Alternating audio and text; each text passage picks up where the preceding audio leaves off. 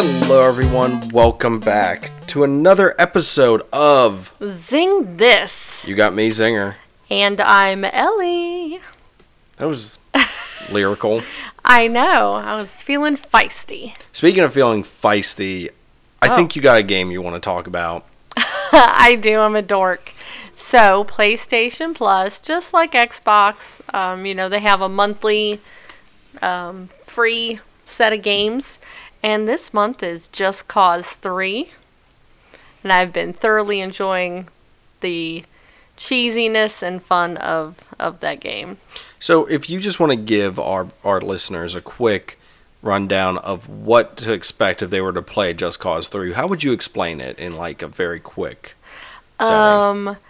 A lot of chaos. Mm-hmm. And you're part of a rebel group trying to take down a dictatorship type thing, and you basically just get to blow stuff up and use your Grapple hook to grapple to the ground, and it saves you. Oh, from when you jump out of a plane, Yes. Skydive straight almost into the ground, speed yourself up by hooking into the ground, and then you walk away from it. Yes, it's awesome.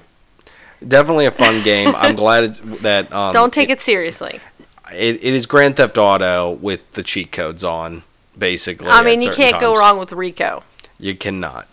So that's something I know that you were excited about. That you've been playing. Yes, I was so recently. excited when I saw that was free. And they also have the Black Flag Freedom Cry. Freedom's Cry. Yeah, that's a good one too. So definitely have some cool options for you for free this month. So next thing we're going to discuss. This kind of came out last week. And it kind of hit around the time we were doing the episode, so it got kind of overlooked slightly. But fear not, we will discuss it right now. And that is the Deadpool casting reveals of both Domino and Cable. Mm-hmm. So we got the images pulled up. Ellie, I'm going to let you handle this to start. Domino, what do you think? Hot. The fire? She's gorgeous. And I really like, aside from her laying on top of what looks to be a Deadpool rug. Yes, that is fantastic. I enjoy the fact that her little eye thing is flipped. Mm-hmm. It's not black, it's white. I think that was a nice touch with that. Mm-hmm. I can't wait to see her in this. I think that they said they're really going to utilize her powers in a unique way. So I'm excited to know what that means, to be exact. Yeah. So I guess we're going to have to wait and see with that one. But another one that we got a few more images of is we got Cable. Yeah. And what do you think of Cable? He looks BA. I like the mechanical arm. I like the guns on top of guns. Like they obviously went full 90s with certain aspects and of the bear. Why does he have a teddy bear? Because he is that awesome that he can rock a teddy bear and he doesn't care. I do like the whole techno-organicness through him. Because you can see it kind of on his neck. His eyes got that glow to it. I think they did a great job with him. I mean, yeah, he's not like muscle on top of muscle like he'd be drawn in the comics, but I think that they did a great job with it. And I'm really excited the way it looks. So I can't wait to see more of this, possibly maybe a trailer around Super Bowl time, possibly. But I love it when your voice gets it's when I get excited. I'm really speculating out there. But no, I mean this was really cool. I'm really glad we got these. Like I said, I enjoy the glowy eye. I enjoy the way Domino looks and the fact that they've hinted that her powers are going to be very uniquely shown off. So I'm excited for Deadpool. I mean, I was excited for Deadpool to begin with, but I mean, this is just helping the case and pushing it along at an accelerated rate. So that's just something that's really cool. Ellie, you actually have a theory for once, or have found a theory. Well, so hold on, wait. Oh. I'm gonna find a sound effect for this. This is Ellie theory time, people. This doesn't happen often. Mark your calendars. Well, I didn't come up with the theory.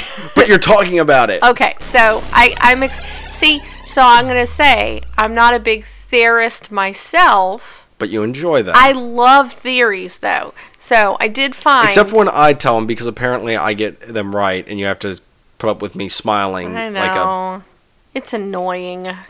smug person in the theater People when it don't have happens. to live with you. Well, I did find a theory, though, that perhaps the teddy bear on his belt is one that belongs to Hope Summers. What do you think about that? Interesting. Very interesting. Something. Oh my gosh! I got a Nicolas Cage moment happening. No, stop. Con Air. Oh, Just another scene with somebody going, "Put the bear down." Yeah.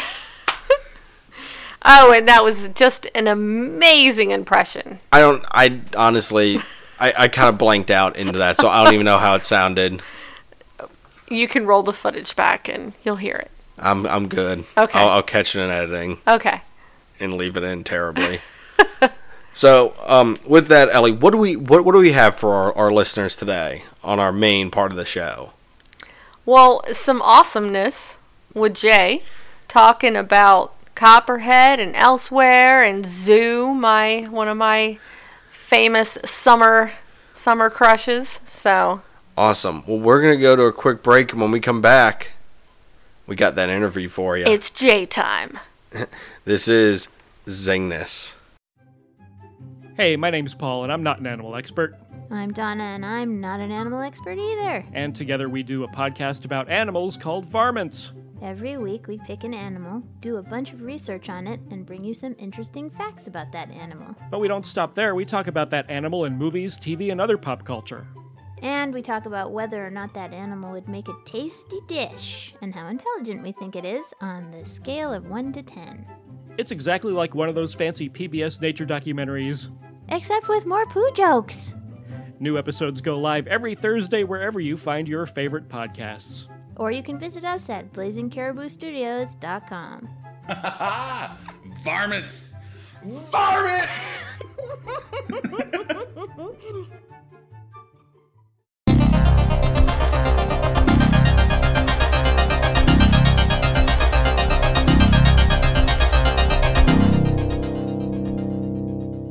Hello, everyone. Welcome back to Zingness. You've got me, Zinger. And I'm Ellie. And we are joined by a very special guest, Jay Falborough from Elsewhere, The Zoo, Copperhead.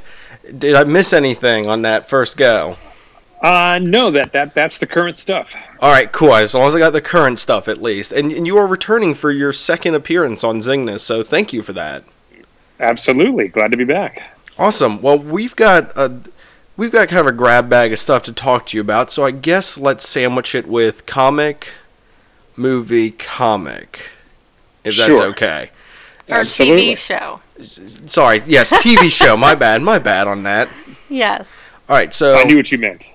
thank you. I was just in case the listeners out there was confused. No problem. So since you have two comics currently running, we will tail end with Copperhead. So I guess let's get started with your most recent comic that has one issue out, and we've both read it, enjoyed it, and that would be Elsewhere, Yeah. which is a story of Amelia Earhart, a very interesting science fiction story of Amelia Earhart. So, where did the idea for this come from, if you don't mind me asking? And if you want to just tell our readers about the plot, too, a little bit. Yeah. I mean, the plot is basically Amelia Earhart finds herself transported to a strange, exotic kind of fantasy realm where she falls in with a group of rebels who are fighting back against a kind of evil overlord. And really, she just wants to find her way home. She wants to find her friend Fred, who is her navigator, who disappeared the same time she did in reality. And so she believes he's somewhere else in this strange world, and she wants to find him and then get home. And the idea came about when I was working with Sumaya Keskin, the co-creator and artist. We were looking for something to do together, and she had been sending me just random sketches from her sketchbook. And some of them had these just crazy environments and landscapes. And I just said, wow, what if, I want to do a fantasy story, but for me as a reader, as the audience, I always need someone to identify with, somebody to kind of latch on to in that kind of story. And so I thought about putting a human in this strange world, and then somehow I just hit on the idea that what if it's Amelia Earhart? And I ran it by Sumaya, and she was totally down, and we were just off to the races from there, and just kind of built this world from the ground up based on her visuals and my narrative, and the rest is history. Awesome. Well, that's definitely really cool. It was something I made sure to grab day one, and it actually sold out while I was at the comic book store that I pick up stuff from. Wow. And I know a lot of people have been saying that they're finding it's hard to find for them. And we got a variant cover. Yeah, we actually picked up the variant cover too, luckily. That's awesome. And I thought it was great when I first started, well, before I even read it, when I heard about the general storyline.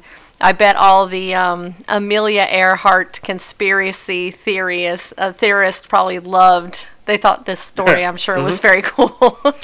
And yeah, we've gotten some nice feedback on that front. Yeah, and you couldn't have asked for better publicity, because of like a month ago they had that possible photo of her revealed. Right. Yep. It was on a History Channel special. Yeah.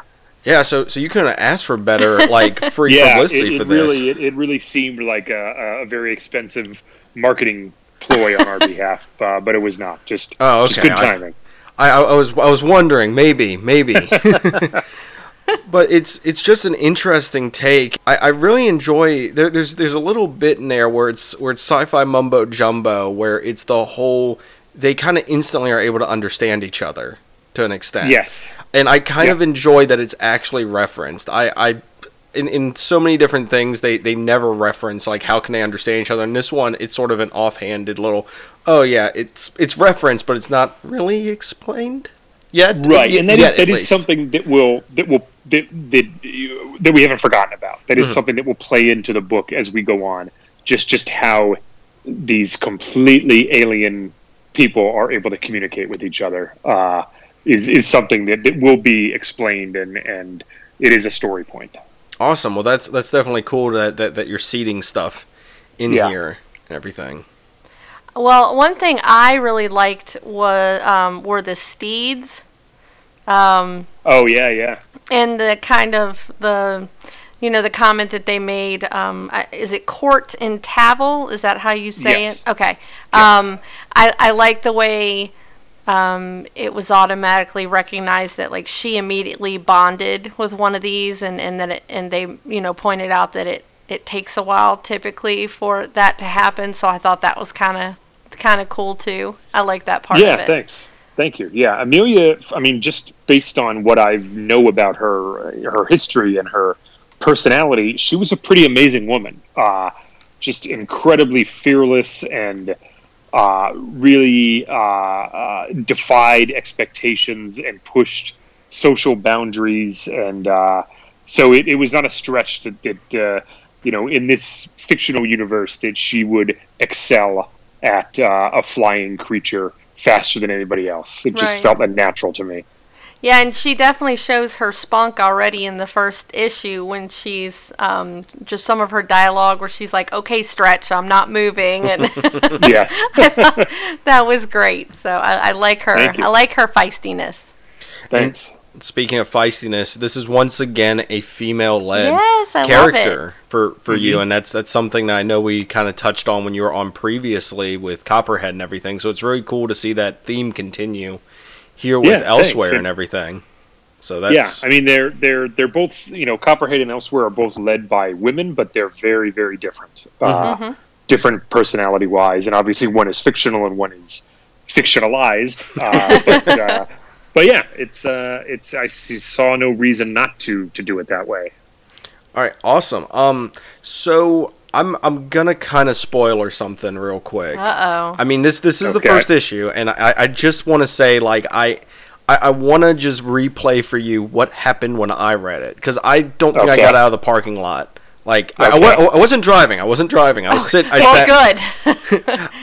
Boys and girls do not drive and read comics. But no, I just sat in the car in the parking lot. I'm like, oh, I'll just flip through it real quick. And then next thing I know, I'm just like, okay, well, I'll just read it real quick. So I'm sitting there reading it, and I get to the end, and there's the reveal on the final page, and I close the comic, sit there for a second, open it, close it, and go, that's interesting. And the reveal is she meets D.B. Cooper, who, if anyone is unfamiliar with him, he was a hijacker of a planes back in the 70s, I want to say. Yeah. I forget exactly what year, but it was the 70s. And he stole a ton of money and kind of jumped out of the plane and vanished over the Pacific Northwest. Over Oregon. Yep. Yes. So having him there, I was like, whoa, what's he doing there now? So that was definitely, like I said, I was kind of like, I closed it because I was like, I didn't read that correctly. I had to have misread that. Amelia, now him. Who's next? Yeah, it just felt like, it's another missing person, and he involved air travel, and it just felt like something that in the most bizarre way possible made sense to include. So with you saying bizarre air travel, I know that you might not want to give anything away, but would a possible appearance by Flight 19 that vanished over the Bermuda Triangle maybe make an appearance in this? I'm not even familiar with that. When did this happen? Flight 19? Flight 19 was it was right after World War II. It was a training mission that was off the coast of Florida that they flew. They were flying a training mission and kind of got lost off course. And they were they were very close to shore, but they somehow got lost and just vanished over the Bermuda Triangle.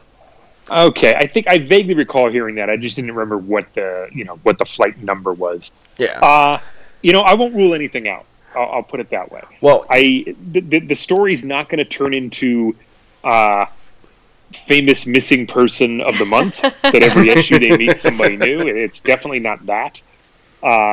But as we explore this world that they're trapped in, we may find more remnants of Earth in various forms. I guess that's what I'll say. Interesting. Oh. And just kind of, I know this is, sci-fi fantasy and everything, but this place seems to exist at a time considering Amelia Earhart was 1930s, late 30s, and D.B. Cooper was the 70s. So, I mean, obviously this place has some interesting time elements to it. Or you're just writing the story the way you want to. It's a safe assumption that there is something screwy with time, and that they vanished from different times and arrived here at the same time, roughly. Awesome. So yeah, that is not an accident. All right, cool. I think I might have hit a nail on the head there, possibly for future stuff. Ooh. But so in your little, you did a great job at the end. There's this SOS letter that you put in there. Yeah. That kind of is explaining a lot of stuff we're discussing with you too. So that was that was really cool to have that. But you did beg the question in there of what do you want the audience to respond with? What do they think happened to Amelia Earhart and D.B. Cooper? Yeah. In real life. So, absolutely. I love these conspiracy theories and possibilities. Awesome. So I guess if it's okay, I'm going to ask you, what do you think happened to them? And we'll give you our opinions too. With Amelia and Fred, I think they probably, whether they crashed and were killed or whether they landed safely on an uninhabited island, I don't think that they wound up with the Japanese or anything like that. I think they probably just passed away either from a crash or from, I don't want to say starvation, but who knows? I don't know that I have a pet theory, but that special on the History Channel recently that purported to show the photo of her with the Japanese, I don't know if you guys saw, but like about a few days after that, it was pretty widely discounted. Yeah. So I don't put a lot of stock in that. And with D.B. Cooper, that's a tougher one because they didn't find him, but they did find some of the money washed ashore on the shores of one of I think the Columbia River in Oregon. Yes. So he might have survived. Amelia, I think the odds are a little greater, but D.B. Cooper could have survived, and could be a very old man at this point, for all we know. Well, I know that what do you guys think? Well, I know the FBI recently lifted the statute of limitations on the D.B. Cooper case. So if someone turns themselves in, they're kind of absolved from it apparently now. Okay. I think that happened recently. So I mean, I Okay. don't think you'd be completely absolved. They probably would still do something. Right. Ellie, you want to go first on this one, or you want me to you put on a tinfoil hat for a few minutes? I really am not a big conspiracy theory person. I enjoy listening to them. I know. I like hearing other people's ideas on that kind of thing, but I'm not really. So I really don't have any. I'm gonna. Sorry, go ahead. Go ahead. No, I was gonna say, so her answer is pass. Okay, for Amelia, I subscribe to the fact that I think that if they did crash in the ocean, there would be no way for us to ever know. Yeah. If they did go down in the ocean, it would be next to impossible for us to ever know that wherever they crashed. So I mean, I don't like I've listened to podcasts and read stuff on the Japanese theory and the fact that they were actually out there, and this is. I'm really nestling this tinfoil hat firmly on my head for this one. That they were actually out there, and they were supposed to ditch by order of the president, so that the president could send out a search party of military planes to help map the Pacific Ocean in preparation for a possible war with Japan. That's interesting.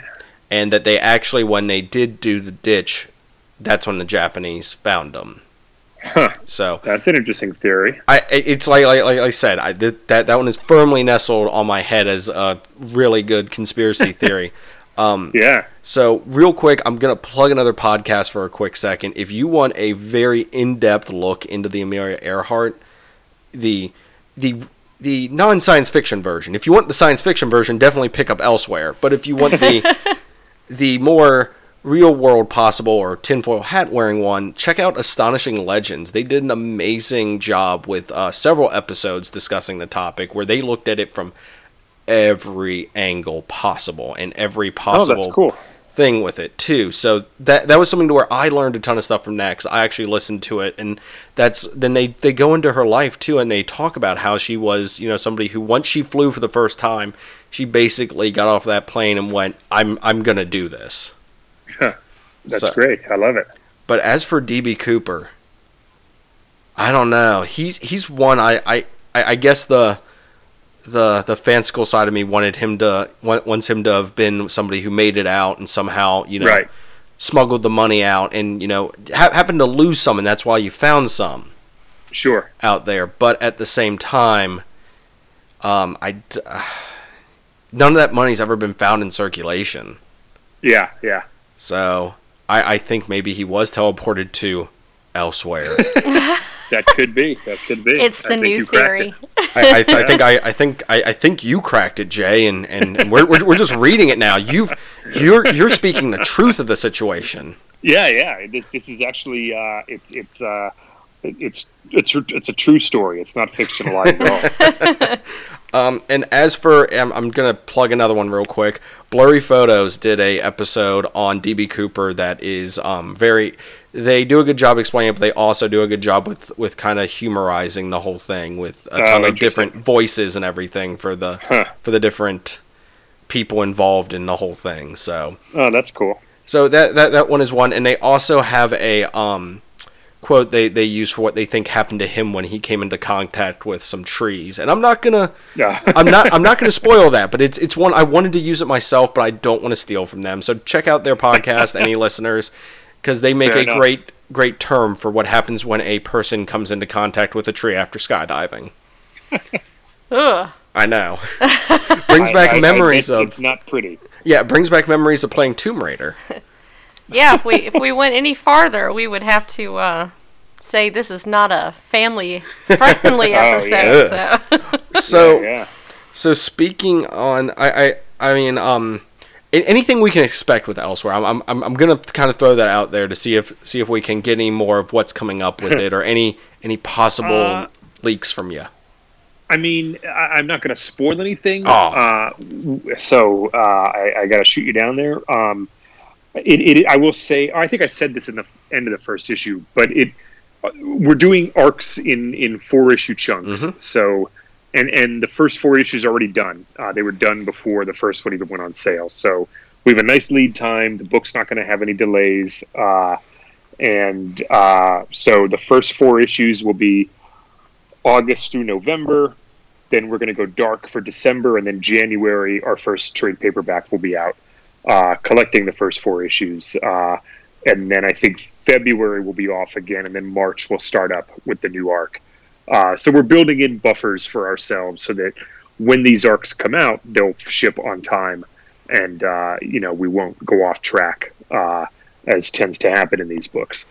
And it's we're just going to continue the adventures with Amelia and DB and their quest to find Fred and get the hell out of there.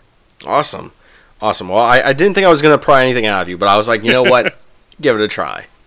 Sure. So, Ellie, if you would like to spearhead the TV front now.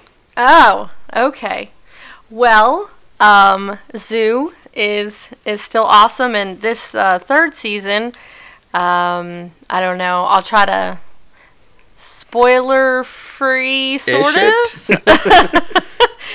It's definitely, the third season is much more just like, what? Not that the other seasons haven't been, but when we have invisible snakes, teleporting wolves, infertility, I mean, it's just crazy. And I have to say that my most favorite recent comment is the still not the worst place I've ever been. So I'm very intrigued to see where that's going, because I was just like, okay. But this season definitely has been very action packed, and it's been really enjoyable for me. I need to get Zinger a little bit more caught up, but I'm working on it. Yeah, thank you. We're having a lot of fun with the show. Oh, I'm upset that it's getting close to. Unfortunately, summer seasons are always shorter seasons than the regular ones, so we don't. I mean, we did. Yeah, that's right. We are halfway over. Yeah. We did 13, and that was 7 that just aired. So we're past the halfway mark. That's right. Yeah, so But there's a lot of good fun coming up, and the cliffhanger is pretty tremendous. Yes, Ooh. I'm excited! Yay! I love the cast, and I like the way you're not afraid to kill somebody off. Yes. I mean, because and I'm not going to say who, because, just in case people haven't seen, all the seasons and everything, but, well, not that it's just been one, but, I like that, because there's a lot of times where you see a show for season after season, and it's not that you don't come to love the characters, but it's not realistic for nobody to die. Sure. So we like to, nobody's safe. Right. We might be seeing a death this season. You never know. Right. Dun dun dun. It's danger is always just around the corner. Well, yeah. I mean, in a world like this, you would expect it to be. I mean, it's like the same group of people have gone through all the things that they've gone through to not lose anybody. It wouldn't. It brings a little bit more realism to it. So I do appreciate that. So thank you. You got a bloodthirsty streak, it sounds like. She can have that. I will definitely definitely not deny that fact for her. Real quick though, for our listeners, I think we should kind of explain Zoo real quick, just so if anyone's listening, they're at least knowing what this show is about. And Jay, if you wouldn't mind, once again. Yeah. Zoo is based on a James Patterson novel that came out a few years back, and it's basically it's like Jaws or The Birds, but across the entire animal spectrum. All the animals in the world start to rebel against humanity, and the show follows this kind of ragtag group of very different people who kind of come together to try to figure out what's wrong with the animals, what's causing this. Because the government response is, well, let's just kill them all. Right. But our heroes, of course, are trying to find another way out of it that doesn't result in the death of all the animals in the world. And then, so that was the first 2 seasons, basically. Then the third season that's airing now, we jump 10 years into the future. So the third season has there's sort of a Children of Men aspect to it, where because of events in the second season, humanity has become sterile. No kids have been born in the past 10 years. And so in addition to animals going crazy, we also have mankind on the verge of extinction. So it's kind of a 2-pronged problem now. So that's basically the show. It's kind of science fiction, action adventure, mystery thriller. It's got a lot of everything in it. Yeah. And I like, and it has a good mixture too of, you have the main group that does stuff together, but then it still has really interesting like B and C stories that are kind of going along with it. So I like that too, because some shows kind of get, it's always the same group, they're always together, it's always the same thing. So I do like the fact that they do break off and they have, other side stories going on that meld well with the main story. Yeah, we like to mix it up and pair our characters off in different ways. Right. It just keeps the storytelling interesting. Mm-hmm. Yeah, most definitely. Well, I've actually got a question on this front, and this is something that I think I'm almost positive we skipped the last time for some reason. I wish I had asked. So, what is it like to write for a TV show? Like, I'm just wondering, is it something to where you're sitting there in a writer's room and you're all throwing ideas back and forth? Is it something to where you have certain characters that you're supposed to write for? How does that work? Like, what's a day in the life of Jay when he's writing for the zoo?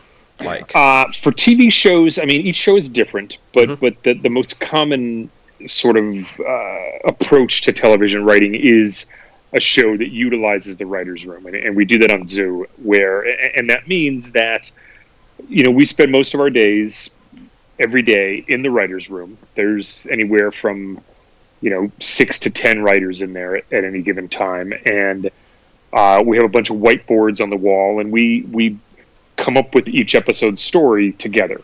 And in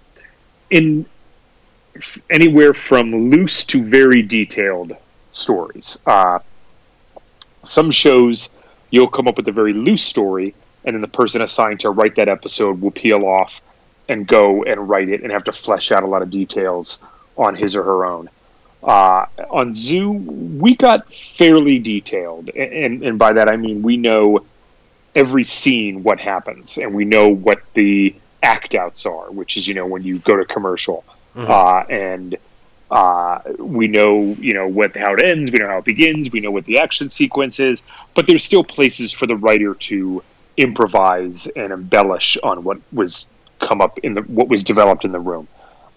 So, once the episode is broken, as we say, then the writer of that episode goes off, and you first write what's called a story area, which is a document anywhere from a page to 4 pages that just kind of gives a brief overview of the episode, and that gets sent to the studio and to the network, and they chime in with their notes.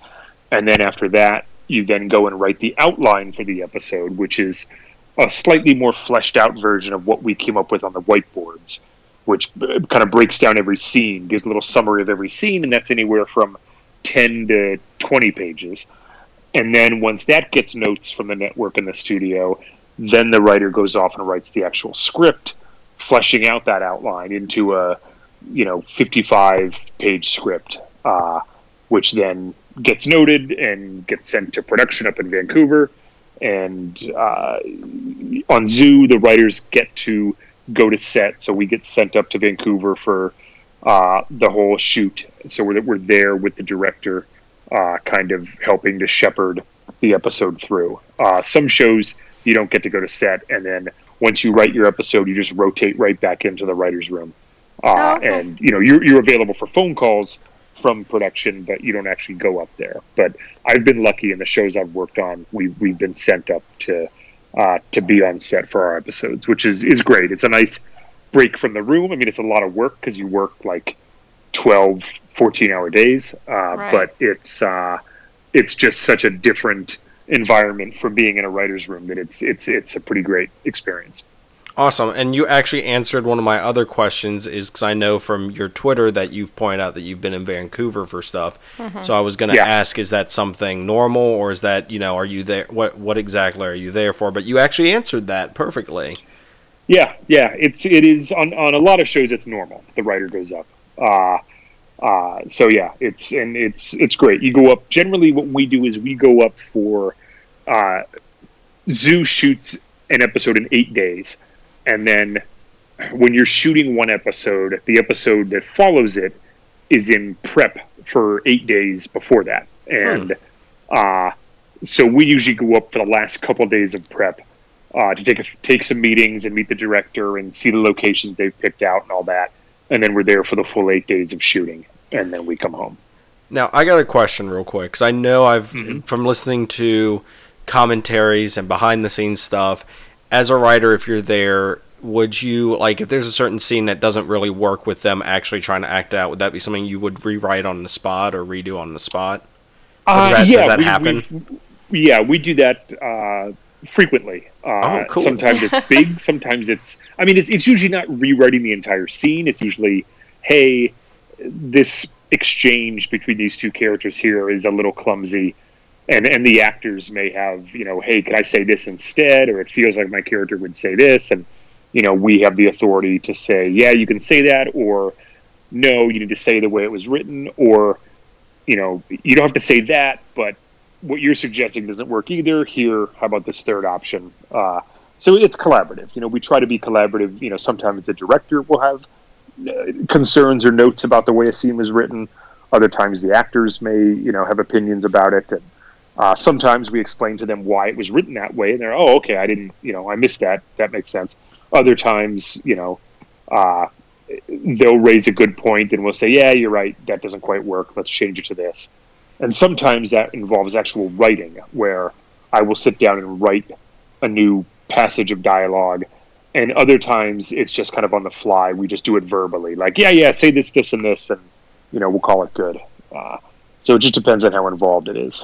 Neat. Has there ever been a storyline when you're in the writer's room that, there was, this big, differing of opinions of how they wanted it to go? Like, some writers are like, oh, I really want it to go this way, and others like, no, I think it should be this way. Has there ever been one major one that stands out to you that was just, it was hard for you guys to decide how you wanted the story to go? Not really. What prevents that sort of thing from happening is that there is a hierarchy. We do have a showrunner. Okay. And basically what he says goes. So, we may disagree about what we should do, but if he wants it to be a certain way, it's going to be that way. Generally. Okay. There have been times where either we have wanted to do something that he didn't, or he wanted to do something that we thought was not the right way to go. And, that gets frustrating at times, but, it's the showrunner is the boss. They have, it's their show. Our job is to deliver that show and to write in the showrunner's voice as much as we can. So it's the job. It's how it goes. Okay, cool.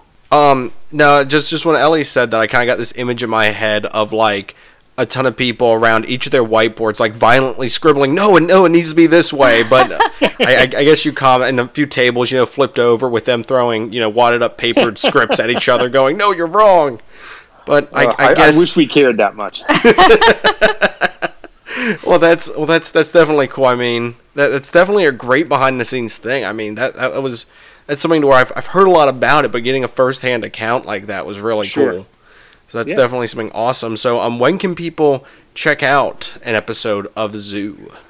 The first 2 seasons are available on Netflix anytime. The 3rd season is airing now, and it airs Thursday nights at 10 on CBS. And then once the season's over, which will be in 6 weeks, the third season will get put up on Netflix pretty quick. Their deal is that once the season's over, it gets up there. So within a few weeks, maybe a month, that season will be available on Netflix. Neat. So that's definitely something. If this conversation sounded interesting to anyone, definitely check out The Zoo. All right, so Please do. And how does that? I'm sorry, I don't know if you know or not, but how does that affect the? Do you get credit back for the ratings for that? Like once it hits Netflix, all those views that people get, even though it's not during the normal season, do you get any kickback? It doesn't affect the ratings, but CBS, the studio, sees money from it because Netflix pays a certain fee to be able to broadcast the show. So it's just an additional revenue stream for them. Okay. Separate from the ratings and the advertising and stuff. Okay, yeah, I didn't know if that helped as far as renewals or anything like that. If it does help if Netflix wants it again, because the original Netflix deal, from what I understand, was for the first 3 seasons, and now we're airing the 3rd season. So if we get a 4th season, they'll have to renegotiate a deal with Netflix, and if Netflix wants it, that might make us more attractive to be renewed. Okay. But there's no way to know how it's going to work out. Okay, I was just curious. Now that deal will involve people violently writing on whiteboards and flipping tables and throwing stuff. That very well could. That's what we want. We're trying to get that in our head. Sure. So we're going to move on to your other currently running comic. Sure. Copperhead, which is what we discussed with you the first time you were on. We've made it through the 3rd arc or the 3rd volume of it, and the 4th one is due out to begin in October, if I'm correct. I believe so. Yes. And very, very interesting storyline with the 3rd one, if I do say so myself. Thank you. Claire definitely went on an adventure, but I'm not gonna try to pronounce his name properly. I listened several times. Just say Boo. I just Boo. Yeah, not Bo. It's Boo.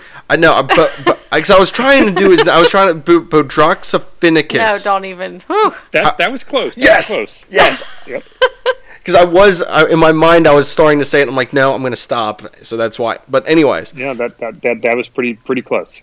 But he gets I'm trying to decide how much I want to get in depth with discussing it with you, because I know that the new volume's coming out soon. I don't want to spoil anything because it's got some spoiler stuff in this arc. So yeah. But I guess it's not a spoiler to say that our good old boy gets a big promotion in this. Yeah, he sees he gets like you said, a promotion, a change of fortune. Yes, he become. I guess I'll just say, 'cause that happens early in the arc. He becomes the mayor, actually. Yep. And that's thanks to Hickory kind of manipulating stuff behind the scenes, which is very interesting. And I just loved reading it. It was one of those things to where every issue ended with another I gotta pick up the next one, obviously, because it's a cliffhanger every time. Mm-hmm. That's the idea. That's the rub there with that. But you worked with Drew Moss on doing the art for this one. I think he did. I just wanted to comment on it. I think he did a phenomenal job picking up after Scott went to go do Superman and Green Lantern and all the other stuff that Scott does. Yeah. I mean, Drew had some pretty big shoes to fill, and I think he filled them admirably. Scott created the look of Copperhead and visually created all these characters, and that's a lot to carry on, and Drew really did it without missing a beat. We're so happy to have him on the team. Awesome, and he will be on for the 4th arc or volume 4 too, correct? Yes, correct. Yep. Awesome. And that, like I said, that will be out in October. But spoiler alert here. Spoiler alert. So I just want to kind of you've been teasing at something since volume 1, basically. Okay. About Claire's past, and it's finally seems to have caught up with her now. Mm-hmm. And I'm pretty sure I'm guessing that I know you're probably going to be like, I'm not going to spoil anything for the 4th volume, but I'm pretty sure that that's going to be what the next arc is going to be, possibly beginning what's happened with her and, how everything's coming back to now haunt her. Yeah, the 4th volume will answer a lot of questions about her past. We will see flashbacks to her life before Copperhead. So yeah, I mean, I'm not going to say what the details are, but we do see, we do learn about her past and exactly why she felt she had to come to Copperhead. Awesome. Well, that's definitely something to look forward to. I know that the volume 3 comes out on trade I think September 1st. No, it comes out in August, I believe. Oh, okay. I think it's the last week in August. All right, awesome. I was thinking it was either the first week of September or the last week of August, so that will definitely be something to check out. I mean, like I said, Drew already has his copies. I haven't gotten mine yet. I saw that. I was very jealous of it. Yeah, likewise. So, no, that's great. Definitely make sure to find that on where are some of the best places to buy that, in your opinion, Jay? The trades, I mean, the best place is if you have a local comics shop to go there. If you have a comic shop in your town, go there. If you don't and want to rely on mail order, I mean, Amazon carries the trades. There are bigger brick-and-mortar comic stores that have big online presences like MileHighComics.com, MyComicShop.com, MidtownComics.com. Those are just 3 off the top of my head. There's many others out there, and if yours is one of them, I apologize for not naming it. And if you want to read it digitally, you could read it on Comixology, and read it on your computer or your iPad or your Kindle or what have you. So there's plenty of ways to get caught up to speed with the book. Awesome. And you can also get elsewhere that way too, correct? Yes. All those things apply to elsewhere. Cool. I just wanted to say that because I know that some people have pointed out that they had a hard time finding it or having trouble finding it. So if they really want to read it, you can get it digitally as well. And you can also get it digitally directly from imagecomics.com, where you can get it as a PDF or a CBZ file, which is not protected. It's DRM free, so you can you own them. They're not they're not copyright protected like that. And if you buy them from imagecomics.com, I think we get more of the profit goes to the creators. Awesome. Well, which is nice. That's definitely great to hear. That shouldn't impact your buying. Buy it wherever is most convenient for you. All right, awesome. And I know we spoke to Scott about this when he was on, but I just want to kind of ask you real quick. He's going to be assisting you with the writing duties coming up soon. Yes. Is that correct? Yeah. Yes, it is. In the 5th arc, between my TV writing and some other stuff I have going on, I just realized that it might be easier to co-write, and no one knows Copperhead better than Scott. Mm-hmm. And I mean, we would sort of, we would bounce ideas around for the issues he was drawing anyway. So this is just this is just roping him back in to helping me plot out the issues, but in a more formal way. So yeah, it's going to be great to see how that goes, and I mean, I'm sure it'll go great. But to get some more of Scott's ideas back in the book. Awesome. And I just have to ask you this question. So, hypothetically, if you were going on an adventure and you had to choose Amelia or Clara, which one would you choose to go with you? Amelia. Okay. And no why? Contest. She's nicer than Clara. Okay. Clara's kind of a jerk. But Amelia is cool and heroic, and Clara is kind of a sourpuss. So I would rather spend time with Amelia, I think. Okay. All right, awesome. Well, we've got kind of a few quick questions for you that are kind of, I guess, rope in all your experience, if that's okay to ask you real quick. Okay, sure. All right. What were some of your favorite? Because you mentioned and I'm going to call back to our previous episode a little bit here, so if you want to check that out, definitely go back in our archives of podcast and check out the first interview with Jay, but you mentioned that you enjoyed reading comics as a kid. What kind of comics did you enjoy reading? It was mostly superhero stuff. I mean, I really loved the Wolfman and Perez Teen Titans and Claremont and I came into X-Men as Paul Smith was taking over the art and Chris Claremont was writing, so that's kind of my favorite X-Men era. I read The Legion, I read Alpha Flight. I mean, those were the big ones when I was growing up. And then as I got into high school and stuff, I branched out into more independent books at the time. John Sable was a big favorite of mine. Bill Willingham did a book called The Elementals, which was his big book before he did Fables. I loved the Elementals. I loved the New Warriors at Marvel. That the first version of that book was tremendous. So yeah, it was mainly superhero stuff, but there was some action adventure mixed in with it. Awesome.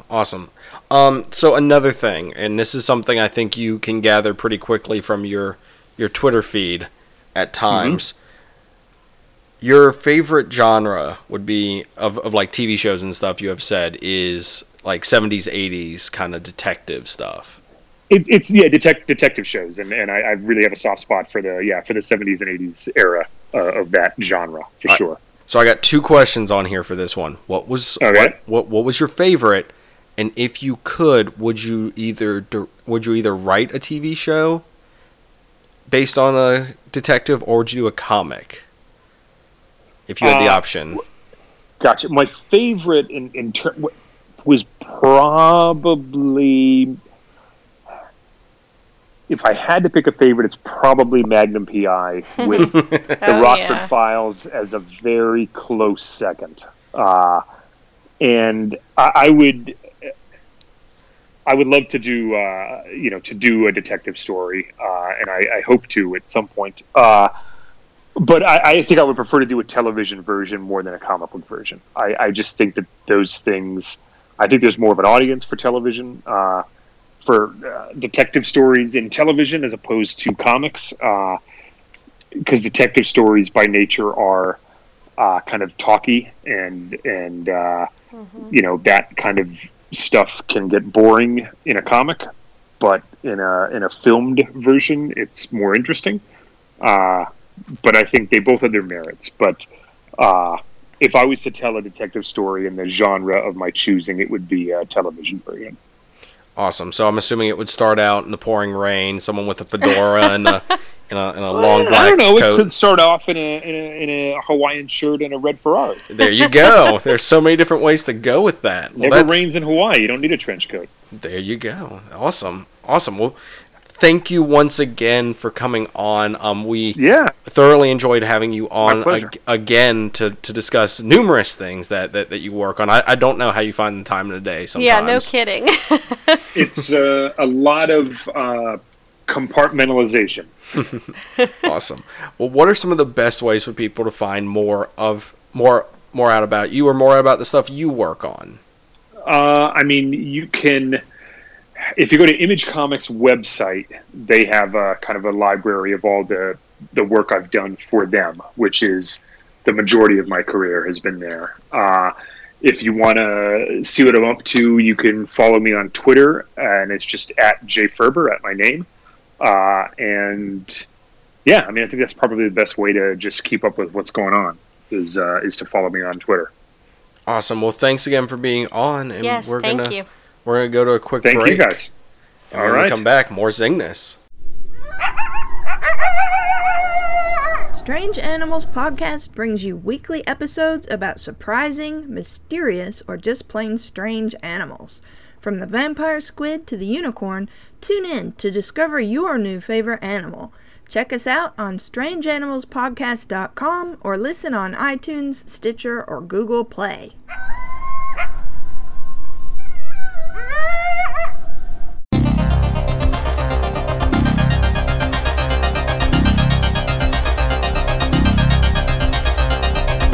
Hello, everyone. That was super awesome. Welcome back. Yeah, that was some great behind-the-scenes stuff on TV shows. It's one of those things that was cool to get a first-hand account of a lot of that stuff. Mm-hmm. We took them to school. Well, not Jay. We took our listeners to school. And he took us to school with him. Yeah. He taught us some very interesting stuff. Just in time for back to school. That's right. This was our back to school shopping episode. Something. Sure, why not? Sorry. So, real quick, I just want to say that I actually found out a cool trick with iTunes where I can see reviews from other areas of the world, and we actually have had one that we have neglected. So I am sorry, but we actually found out that we had a 5-star review in Great Britain. Yes! That's jolly good. Stop. We're going to lose them real quick if we keep this up. Aww. But no, so Ellie, you, as you always do, if you would not mind reading. Yes. Are you going to try doing it in a British accent? Oh, man. I'm going to be terrible at it. No, I can't. It's going to be bad. I can't. Okay. I'm going to put too many extra things in it if I try to do it. Okay. Oh, well, very good pod.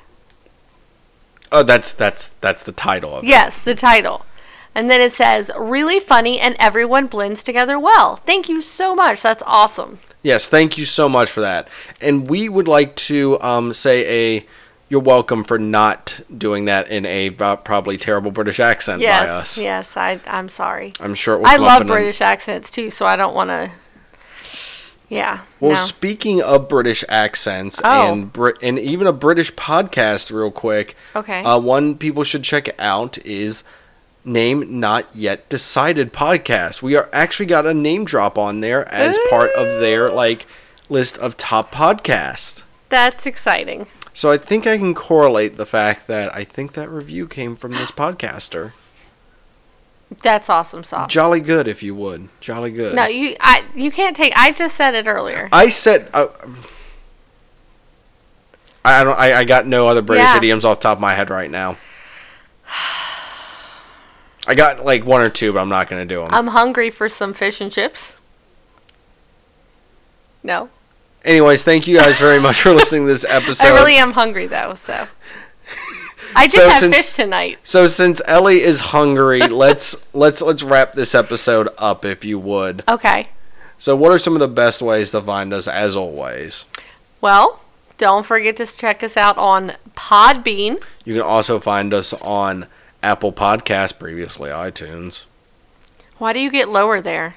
Because I just feel like mentioning it, so everyone's not like, what's this new Apple Podcast thing? Oh, okay. Or maybe everyone knows it's Apple Podcast. And maybe we're the last ones to I'm just say it. that behind the times. It is possible. With the internet. Oh, no, there's no way. You live on the internet. I do. Facebook, Zing This. You can also find us on Twitter, @ZingThis. Mm-hmm. Of course, you can find us on Instagram as well, @ZingThis Podcast. If you want to see us playing some games, possibly Just Cause. Maybe make an appearance. You know people want to see me play Just Cause. It's pretty exciting. You can find that on twitch.tv/ZingThis. And you can also find us on Patreon. Yes. I'll stop? No, go ahead. Okay. www.patreon.com/ZingThis. Go ahead, Zinger. What were you going to say? I was going to point out that this week we will have some extra content on there for our patrons. There will be another Magic breakdown of me discussing a previous week of Friday Night Magic and breaking down one of my decks. And we will also have our next month in preview as well on there for patrons as well. So definitely check out Patreon. And to a certain person, if you're a patron, you might get a hint at what I'm going to be bringing next time we face off. You know who you are, Toby. Oh, wow. Just come out and say his name. He called me out. I'm calling back. Oh, I picked up that phone. I dialed. I didn't answer it. You named the time and place, buddy. Oh, my gosh. Stop it. Okay, we're moving on. I'm ready for the next round, man. I'm ready. I'm ready. I'm telling you, if you guys keep it up, I'm joining the fight. Why not? We'd have to get a different referee, though. No, you'll somehow ref those. Oh, I will ref and play. That sounds fantastic. Oh no, I got a great idea. Whoever wins from each round has to face your team. Ooh. So then the person who's not in refs. Oh, God. We're supposed to be wrapping this episode up. Okay, so YouTube, search Zing This. And don't forget to subscribe. If we get to 100 subscribers on there, of course, we'll be able to be youtube.com/zingness. Woo! Whoop, whoop. But if you want to get a hold of us directly, you can go to... You can email us that too. at zingthis@gmail.com. Awesome. A quick update for anyone who's interested. Star Wars will be out later this week. We are doing Empire with a special guest. You want me to reveal it? Yes. Phil Rue joins us again to discuss one of his favorite Star Wars. Not only his favorite Star Wars, but maybe I'm spoiling this for him. His favorite movie of all time, too. Wow, that's awesome. And he was on to discuss it with us. So that will be out later this week. For the Patreon stuff, that will be out as well later this week. Also, don't forget to check out Else Nerds last week. I was on there and had a really fun time discussing everything super nerdy, as well as Mind of a Geek the week before that. So don't forget to check out those podcasts to see some more of Zinger being uber nerdy. And also don't forget, I also do the Star Wars Junk podcast. And our sound guy is Aaron, and as always, DJ Golden Boy 89. Play us out. And don't forget, we will be doing our Read This month on Spider-Man Blue, so that will be out on actually the last day of the month. Blue.